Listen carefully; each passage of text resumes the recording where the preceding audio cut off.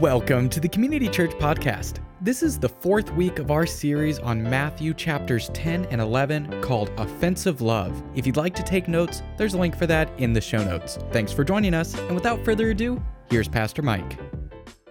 We've started the study of the book of Matthew, starting in chapter 10, and really focusing on Matthew 10. And what we're finding is, I'll let you know, even this morning, the passage we're looking at, it's not one of the easy passages. A lot of this is talking about this idea of, well, God's calling us to go out, but in the context of opposition. That's not kind of one of those things that you choose to preach on, and you say, this is encouraging, but yet it is when we look at it. And one of the things that I really believe is that God calls us to study the Bible, systematically, large sections of the Bible, because it forces us to deal with passages that we might otherwise kind of want to avoid because it's difficult or because it's uncomfortable. And so this morning we're going to be looking at Matthew 10, verses 26 through 33. If you have a Bible, I'd invite you to turn there with me, and I'd encourage you to keep it open throughout our time. Every week, what I try to say out of in my message, it's really, I try not to share my ideas, my opinions, but just really expound on what God's Word is saying. And if you have your Bible open, it helps you to see where it's all coming from and referring back to the text as we go through it and kind of expound on what it's saying. But let me begin by reading the passage we're looking at, Matthew chapter 10, starting in verse 26. So have no fear of them, for nothing is covered that will not be revealed, or hidden that will not be known. What I tell you in the dark, say in the light, and what you hear whispered, proclaim on the housetops. And do not fear those who kill the body but cannot kill the soul. Rather, fear him who can destroy both soul and body in hell. Are not 2 sparrows sold for a penny? And not one of them will fall to the ground apart from your Father. But even the hairs of your head are all numbered. Fear not, therefore. You are of more value than many sparrows. So everyone who acknowledges me before men, I will also acknowledge before my Father who is in heaven. But whoever denies me before men, I will also deny before my Father who is in heaven. May God bless the reading of His Word. Let me pray. Father, I thank you for the privilege that we have to come together to worship this morning. Father, now to be able to dive into your Word. Father, I pray that this would be a time that we hear in your Word, your heart, your message. Father, I pray that you would get me out of the way. I thank you what your Spirit has already taught me, and I pray that you would speak through me and in spite of me. And Father, I pray that each one of us would have hearts to hear what you would have for us to hear this morning, that you would be here and that you would bless this time. We pray in Jesus' name, amen. In the early 1900s, there was a well-known atheist speaker who was making the circuit speaking at the various towns. And in that time, in the early 1900s, it was before TV, before movie theaters. And it was common, you would have well-known speakers travel around, and people would actually go to hear them as a kind of form of entertainment. And so a well-known speaker would commonly fill up a large auditorium. And that was the case here. You had a large auditorium. It was filled with people. And yet he came with a subject. He was not just trying to speak. He was trying to make a point. And he was, as an atheist, his subject was why I do not believe in God. And before long, he was captivating the audience, not only with his scientific knowledge, but also his eloquence and his passion and his magnetic personality. And over time, he attacked every pillar of the Christian faith with his logic and persuasion. At the end of his presentation, he concluded with the challenge of saying, well, now I prove that there is no God. And if there is no God, there can be no Son of God. So I'm going to challenge any of you here to stand up and to tell me that Jesus is the Son of God, to answer any arguments that I've made before you today. And the crowd responded with stunned silence. Now, most of them in the room did believe in God. Many of them were actually very committed followers of Jesus Christ, but they were intimidated by the speaker's arguments, by his eloquence. All of them were thinking, what if everyone else was convicted and convinced? And if I stand up, I'm the only one. What will I do then? And if he asked me a question, how could I respond to his arguments and the arguments of the scholar, of this professional speaker? So everyone sat in stunned silence as the speaker took that silence as an opportunity to begin to mock Christianity even more. Now let me ask you, if you were in that room, how would you respond? For many of us, it's actually not that theoretical of a question. We may not have been in a large auditorium with a speaker that would call us out in that way, but we have all been in settings where we've been around non-believers who've attacked the Christian faith or maybe called us out on our faith in challenging us to give us an answer, and we've struggled to know how to respond. Or at times, we've even struggled to even have the courage to say anything. And we have to ask, what should we do? What should we say? This morning, we're looking at Matthew chapter 10 and verses 26 through 33. And one of the things that we're seeing in this whole section is because we're looking at this longer message that Jesus is saying to his disciples, really starting at the end of chapter 9. It's this long thing where he's calling his followers out, us out. He's saying, okay, I want to challenge you to continue my work after my ascension. You're now called to continue my work here on earth. And we're seeing this in context. So we've got to kind of remember that. And the context, we looked at some of this last week, is that this whole passage gives God's perspective on our calling and our culture. And one of the things that we talked about last week is if you look at this whole big picture, what you find is there's almost a striking contradiction in the two parts of Jesus' message. You see, on the one hand, he's incredibly optimistic that he calls us out to go out with confidence. So, for example, if we look at the end of chapter 9 and verse 37, it says, the harvest is plentiful, but the laborers are few. Know that he's sending us out. People are going to respond. We can have confidence of that. In chapter 10:1, he gave them authority. We have Jesus' authority to go do his ministry. We're told that we're preaching the kingdom of heaven is at hand. It's his kingdom that he's establishing. We know that he will be victorious. We can be confident. So that's optimism. But then just a few verses later, in the same message, probably a few minutes in the talk that he's giving, he seems to shift to a far more pessimistic perspective. And so he talks about, let's say in verse 17, he says, beware of men, for they will deliver you over to the courts and flog you in their synagogues, and you will be dragged before governors and kings for my sake. Or in verse 22, you will be hated by all for my name's sake. People are going to reject you, and they're going to hate you, and they're going to try to kill you. And that's harsh. And there seems to be two different messages here. When we've got to ask, which one do we focus on? Do we look at the optimism and say, okay, we're called out to go out, and we know that God is working, and the harvest is plentiful? Or do we go out with the pessimism of saying, man, it's going to be hard, we're going to be persecuted? And what we talked about some last week is the Bible isn't optimistic or pessimistic. It is something that is deeper. In fact, to kind of explain it, I've made up a word I shared with you last week, that the Bible is totally realistic about evil while affirming that God is greater than evil. It's not about optimism. It's not about pessimism. The word that I've made up it's sovereignism. And this idea that there's this realistic confidence of sovereignism. It combines these ideas that we're totally optimistic and confident of God's call and that God is going to work. He's in charge. The harvest is going to be plentiful.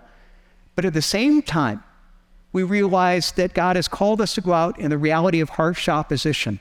And while there will be many who will respond positively, there will be many that will respond negatively, and some even harshly.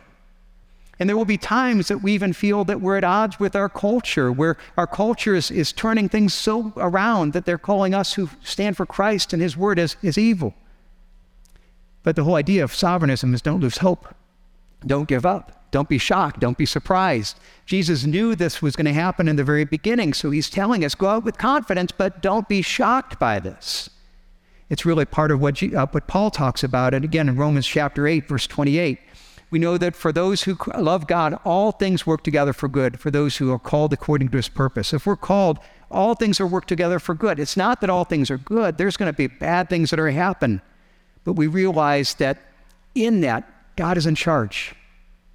And so as we look at that, the challenge then we're going to see that Jesus gives us this morning in the passages that we're looking at is knowing that we are called to bring out his message in the midst of possible rejection, even hostility. Will we have the courage to do it? Will we have the courage to stand for Christ? At the appropriate time, will we step out and will we be willing to talk about our faith of Christ or sharing the hope of Christ to those who may reject us, respond negatively? Or will we play it safe?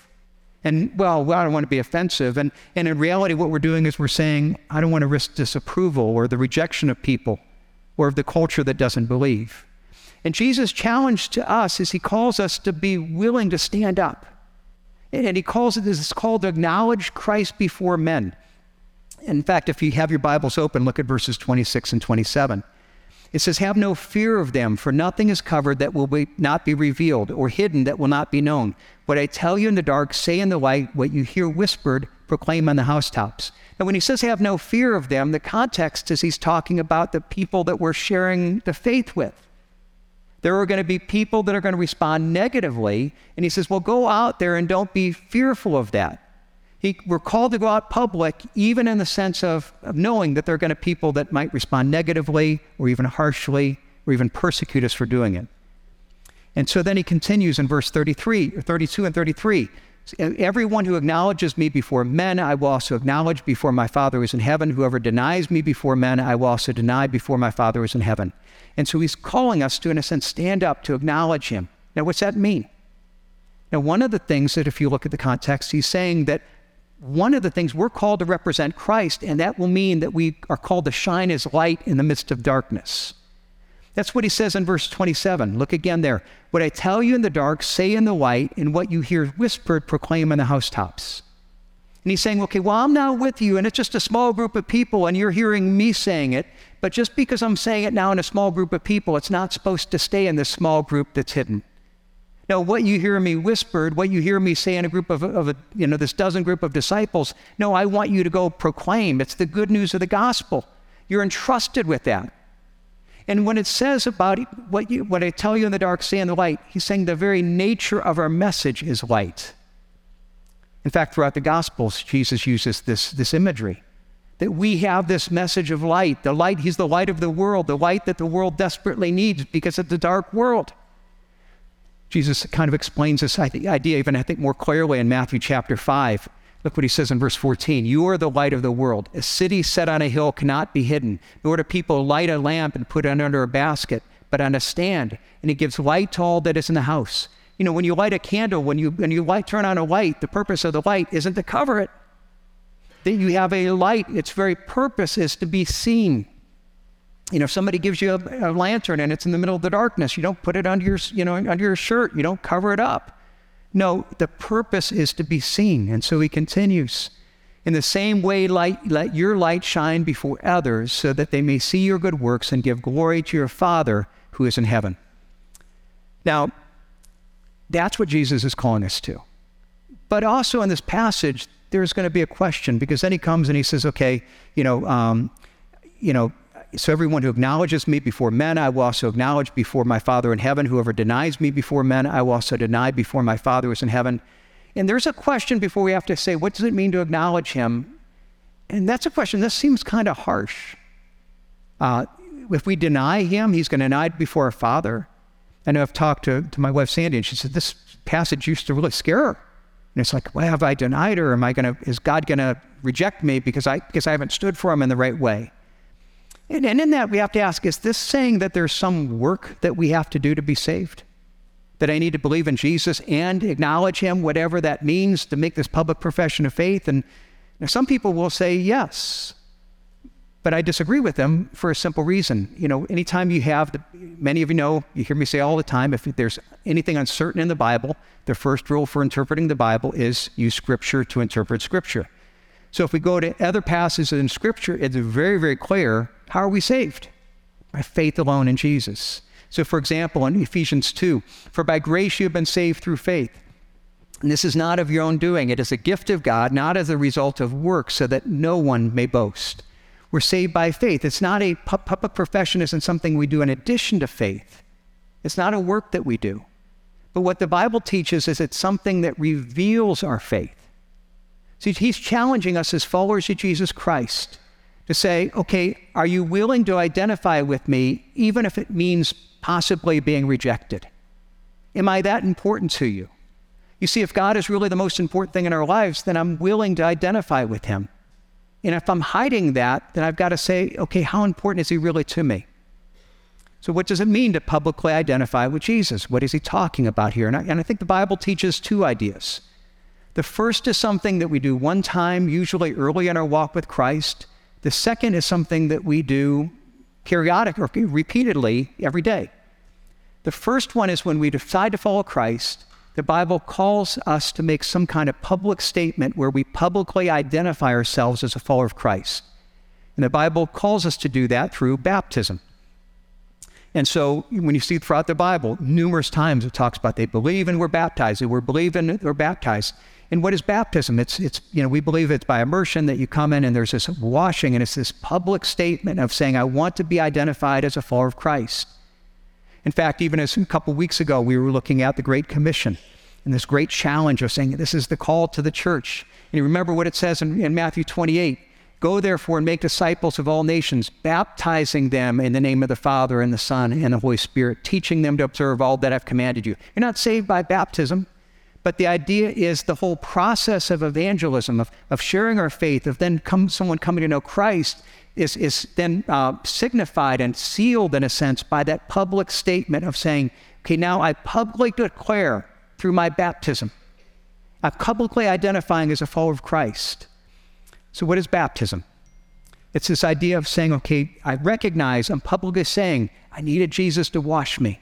It's a symbol of washing. And not only that, but it's even an immersion. There's imagery in it. So it talks about this in Colossians chapter 2.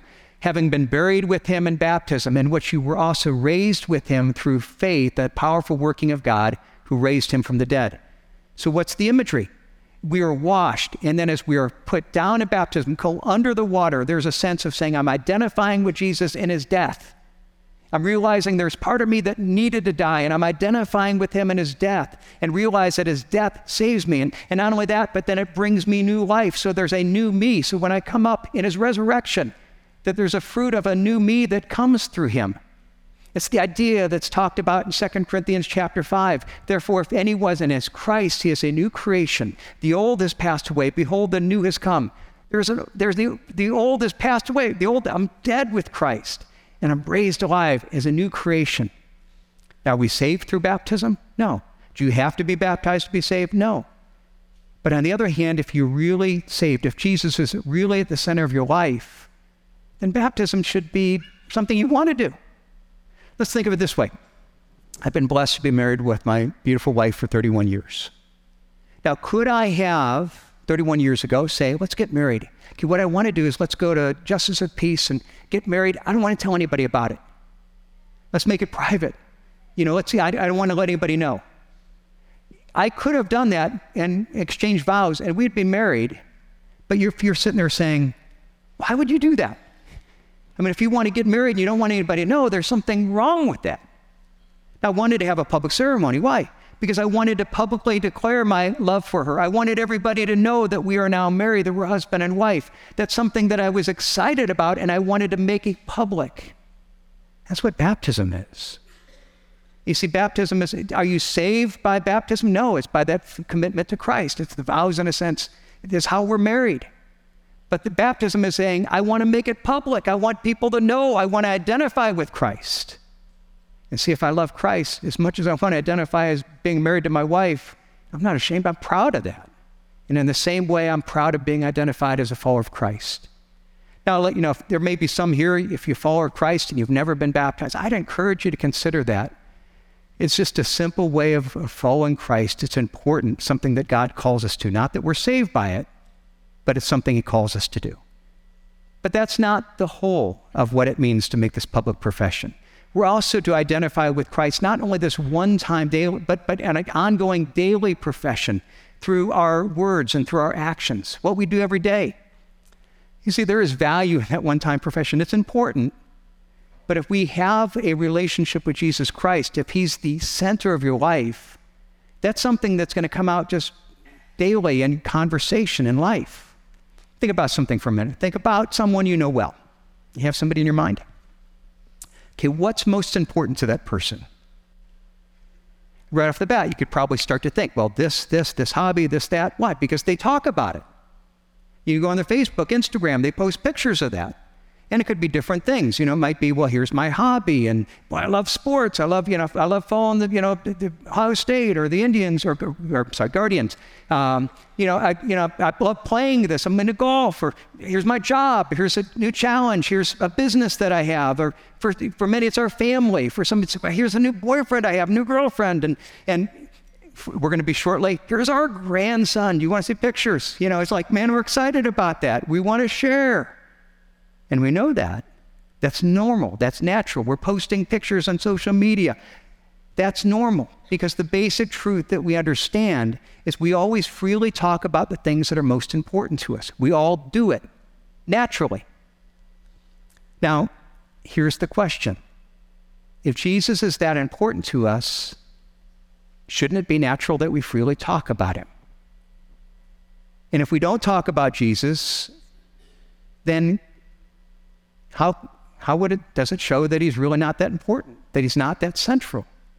I'm not suggesting that you go out and be offensive or aggressive in pushing your faith with others. No, but it's just being open to talk about things in a way that comes up in everyday conversation. See, again, if people know you well and they don't know that you're a follower of Christ, something's not right with that. And again, let's go back to the illustration of marriage. I want to make public. Now, what if I said, okay, well, I'm married, but now I'm not going to wear my wedding ring? Why? Because I don't want anybody to know I'm married. I don't want anybody to identify. I'm going to take it off. And if I've literally known a few people that if I've known for a couple of years and then you find out they're married, you're like, I didn't know they're married. There's something seriously wrong with that. No, I want to wear my wedding ring. I want to identify. And if I don't want to identify, I'm not hiding that. I'm never talking about my wife. Again, that reveals there's something wrong in this relationship. And if she's really that important to me, if my kids are that important, I'm going to talk about those things. And so in the same way, when we talk about acknowledging Christ before men, it's not just what we do on Sunday morning. It's what we do and what we say throughout the week. It's the courage to speak our convictions when everyone else will mock those convictions. It's the ability to insist on integrity and honesty when people in your business are cutting corners and cheating to get ahead. It's the ability to disagree with the gossip or slander that your friends are participating in, or to walk away from the sexual talk in the locker room or at the lunchroom table, even though you know that doing so might cause you to be the one that is now teased. It's looking for the opportunity when God opens the door to bring up issues of faith and to talk about your faith, to offer to pray for a friend, to pray that God would open that door. Now, I know that that's hard. I know that some of you are thinking, but I don't know how to do that. It's intimidating. In fact, Jesus knew it's hard. And that's what we're seeing here in Matthew 10. He's addressing the fact that, okay, I know this is hard. This is why I'm giving you this encouragement. In fact, he even talks about a couple of fears that he sees, that he anticipates. These are things that I know that can limit you, that can hinder you. And he says, okay, I want you to understand these fears and the antidote. Now, the first is what some of you might already be thinking. I would be willing to talk to friends about the faith, but I don't know what to say. I've never taken a class in evangelism. I'm afraid that they're going to ask me questions. I don't know how to respond. And so the first fear is our own limitations. The fact that we think that, we don't have what it takes. Now, this morning we're looking at verses 26 through 33. But I want to take a moment just to go back a few verses, back to verses 19 and 20. And here what you're going to see is that Jesus addresses this head on. He says, okay, I realize that you're going to be out there and you're going to hesitate to stand up because you're not sure you're going to know what to say. But look what he says, starting in verse 19. When they deliver you over, do not be anxious about how you're to speak or what you're to say, for what you are to say will be given to you in that hour. For it is not you who speak, but the Spirit of your Father speaking through you. Basically, what Jesus is saying is, if you're willing to confess me before others and speak openly about your faith, there are going to be times that you're kind of like, I don't know what to say. But realize that the Holy Spirit promises that he's going to be with you. He's going to work in you in that moment and give you wisdom, illuminate your mind, give you wisdom to say things that you didn't know where they came from. Now, he's talking here about, you're going to be put before trials and things like, we don't generally have to worry about that. But yet we still worry about being put before our friends or be put before coworkers and before the culture. And one of the concerns that we have is, if we speak out in our faith, somebody's going to challenge us and we don't know what to say. So often we think the best approach is, I'm just going to stay silent. I'm going to support Jesus from a distance. But I want you to think about it. That's what Peter did at Jesus' trial. He's coming and he's saying, oh, Jesus, I'm with you. I'm at a distance, but I just don't want to actually be asked. I don't want to actually have to take a side with people that might be opposed to you. My friends, no, God has called us to have the courage to boldly confess him And he says that we may not know what to say, but at that moment, God will let us know. And not only that, then the second fear is, well, what about people if they reject us? And we might face rejection and persecution. That's what he is addressing in verse 28. Do not fear those who kill the body, but cannot kill the soul. Rather, fear him who can destroy both soul and body in hell. And here's the perspective of sovereignism. Yes, there will be opposition. Yes, there will be people that will try to harm you. Yes, there will be, the Bible's realistic about that. And there's some degree that they may have power over us, but it's far less than what they believe or what we would fear. And sovereignism is totally realistic about evil and about the pain that comes with that, but then reminds us that God is greater than evil, that God is greater than any opposition. Are there people that can do harm to us? Yes, but the harm is limited. And not only that, it's limited to only that which God allows and what God will use ultimately to bring some good. And for us, it may not be, usually it's not killing our body, but it's, what are they going to do to our reputation, our career advancement, or make fun of our religious commitment, hurt our feelings or our reputation with other people. And so we've got to say, okay, what do we do? Because even that intimidates us. And I love what Jesus says here. He gives us an answer, and it's an unexpected answer. Because what's the problem? Fear. Well, we have fear, that we have this fear that drives us back. And he says, okay, if you want to know what gives you confidence, it's go to the right fear. The answer to fear is fear. It's a fear in which we find confidence and courage. Look at it again in verse 28. And do not fear those who kill the body, but cannot kill the soul. Rather, fear him who can destroy both soul and body in hell. Now, when we look at this, it says, okay, don't kill the people that can kill the body, but rather fear God. And the big question is, what does he mean here? He's not teaching, okay, well, don't fear the people that will get you if you follow God. Fear the God who's going to get you if you don't. No, that's not what he's saying. What he's saying is he's speaking of fear in the sense that there's a reverence and respect, and there's a sense of being overwhelmed by God, by his power, by his glory, by his grace, by his holiness. Put another way, it's making God our defining reality, seeing him as the ultimate reality.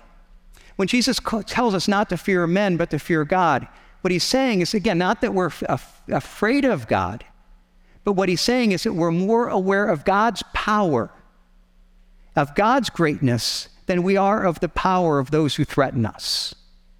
And this is vital. In fact, the Bible speaks about this idea of the fear of the Lord all the time. I love Proverbs chapter 10, verse 9, where it says, the fear of the Lord is the beginning of wisdom, and the knowledge of the Holy One is insight. The fear of the Lord, that's the beginning of understanding life. What is fear? It's seeing myself in the proper relationship with God. And the closer I get to him, the more I realize how great he is and how small I am. Not that I'm fearful, I'm drawn towards him. But it's not only I realize that I'm small, I realize that anything that stands against him is small. And so I have great confidence, because if he is with me, then who's going to be against me? See, the Bible teaches that a proper fear of God will free us from an improper fear of men. And it's natural that we would have this fear of men until we have this fear of God. I love, Dave Bradford read a few moments ago in Hebrews chapter 11. What is faith? Faith is the assurance of things hoped for, the conviction of things not seen. Put another way, faith is when the things that God says are more real to us than the things that we see and feel. So when God's power, when he's more real, when his strength is more real to us than the threats of the enemy. And in verse 6, he continues, without faith, Dave read this a moment ago, without faith it's impossible to please him, for whoever would draw near to God must believe that he exists and that he rewards those who seek him. Now here's what it's saying. Faith is when we're driven by the perspective that not only God exists, but ultimate reward comes from pleasing him.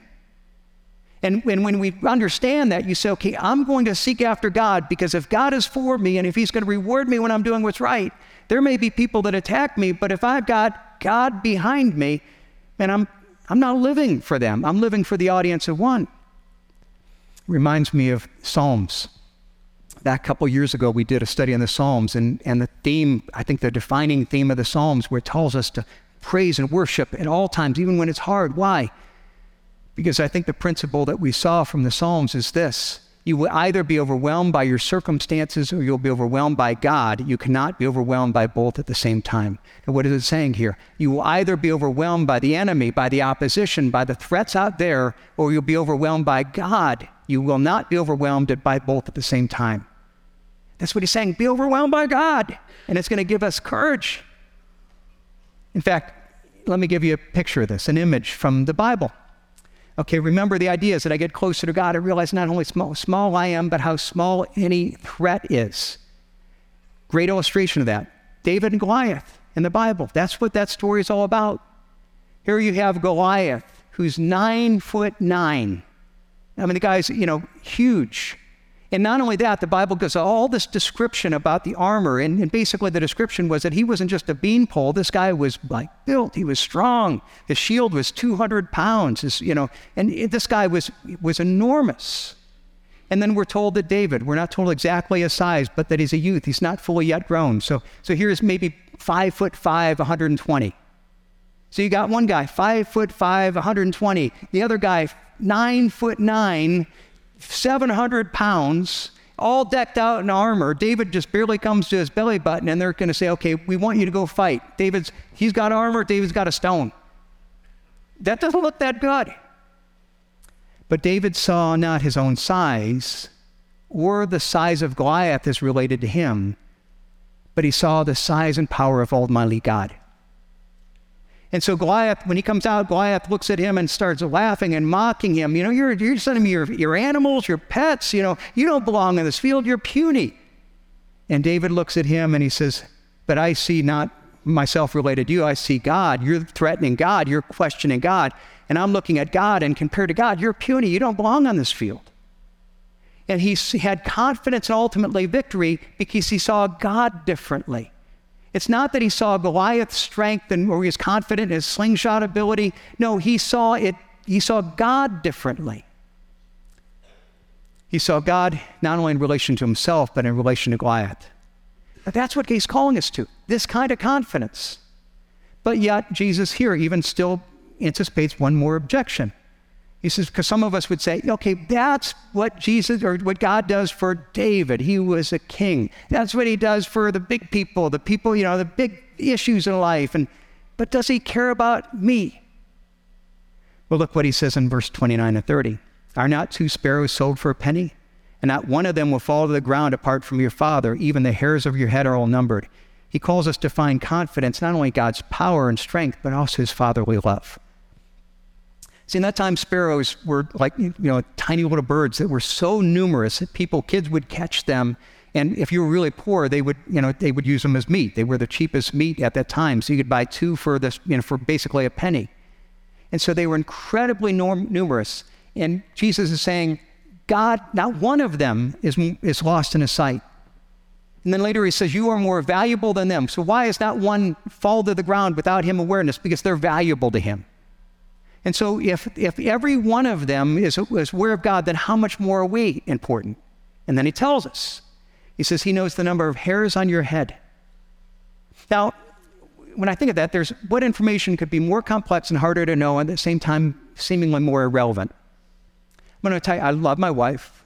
In 31 years, I've gotten to know her really, really well. I know just about everything about her. I have no idea how many hairs she has on her head. I've never tried to count. Now, she's tried to count mine. She says, oh, here's one. We need to cut it off. That's kind of like, that's pretty easy. But generally, the fact of the matter is that that's something none of us know. And here's what Jesus is saying. God cares about that. If he cares about the number of hairs on your head, do you think he knows and cares about the things that are actually important? The threats that you face in life, things that you worry about? Now, he understands every fear, every weakness, or every need. And he calls us to find hope, not just in knowing his strength, but knowing his love. Let me use an illustration that I think, again, makes sense to any of us that have had kids. All right, the Bible talks about that we're God's children. In fact, sometimes it says that we can refer to him as Abba, Father. That literally was the word for daddy. That we're to come to God as almost preschoolers that come up and say, Daddy. And I think back when my kids were that age. And any of you have had young kids, you know that when your kids are preschoolers, they generally have something that is little, that is of no value, that is of supreme value to them. And that's that one thing that if you forget it, you're in trouble because, man, that's so important. And I remember even one with one of our boys, it was for him, it was this little rubber ducky, and it was like this little tiny, probably cost 1 cent to make, and it was like this big. And man, he loved, I don't know why, but he loved that ducky. It went everywhere with us. And I remember one day we'd gone to a movie, and we're walking out of the movie theater, and he suddenly realized that he had forgotten his ducky in the movie theater. But we've already walked out. So what are we going to do? It's like, man, he's upset. And I have to confess, I broke the law. I mean, I waited for someone to come out of the movie theater. I went in the exit, to go back in, not to watch a movie, but to go find a ducky. And fortunately, it was still there, and I brought it out for him. And you look at that and you say, why did I do that? Because it was important to him.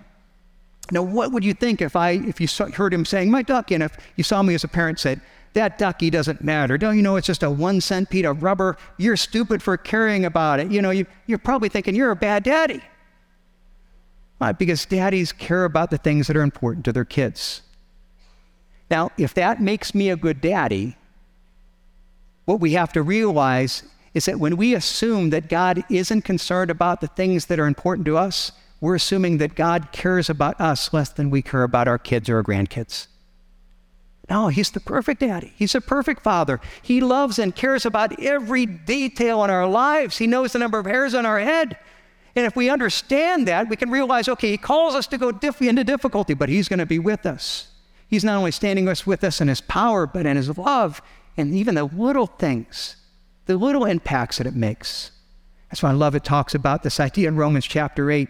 What shall we say to these things? If God is for us, who can be against us? He who did not spare his own son, but God gave him up for us all. How will he not also with him graciously give us all things? If God is for us, what do we have to fear? And just in case you have any doubt how much he loves you, remember, he died for you. And if he died for you, everything else he gives you costs him nothing. You're his child. And so what should that do? If we understand all this, God calls us to then stand for Christ with courage and confidence. We are his representatives. And yes, it is hard. And yes, it is intimidating. But he calls us to go out and to be willing to acknowledge him before men, not only that one time, but daily throughout, to represent him, to be the light in the world that needs that light. And realize, yes, it will be hard, but he will work with us and through us and honor that faithfulness. The atheist had attacked the Christian faith for the better part of an hour, and he captivated the crowd with his arguments, with the logic and his magnetic personality and his persuasion. And after attacking just everything, about the Christian faith, he then ended with this challenge. He says, I've proven that there is no God. If there is anyone who is willing to stand up and say that Jesus is the Son of God, come and stand here. Tell me where my arguments are wrong. And again, the crowd sat in silence. The majority of them did believe in God. Many were followers of Jesus Christ, but they were intimidated by the speaker's logic and his arguments, his eloquence. And they were afraid, what if I'm the only one to stand? And in the silence, the speaker began to even mock Christianity all the more. But then there was a disturbance. At first, it was something you could barely hear. It sounded like maybe a soft voice or two, and then people started to turn their eyes, and they saw in the middle of that big auditorium, there were two young girls that had stood up. And two young girls, they not only stood up, but they had come out in the middle of the aisle, and they were holding hands, and they were walking down the aisle, singing what was even then an old song. Stand up for Jesus, you soldiers of the cross.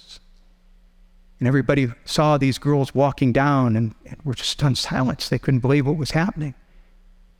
And then someone else stood where he was at and joined in the song, and someone else. And as they started to sing with vigor and with passion and loudly.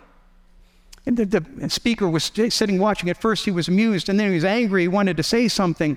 But over time, more and more people stood. And before time, the majority of the congregation was there. They were standing, singing loudly that song. And the speaker turned, defeated, and just walked off the stage.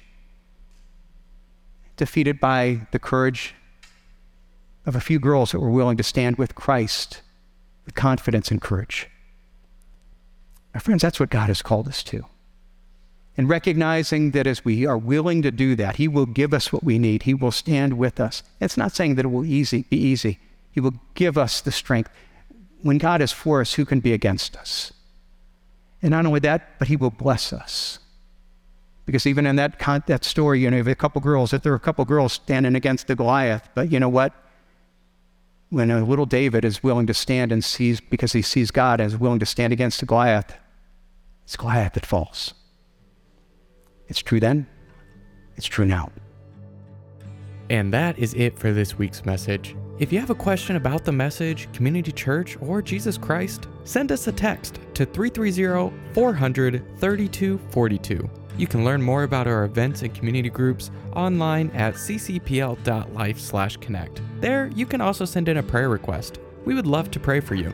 Have a blessed Lord's Day, and we'll see you next week.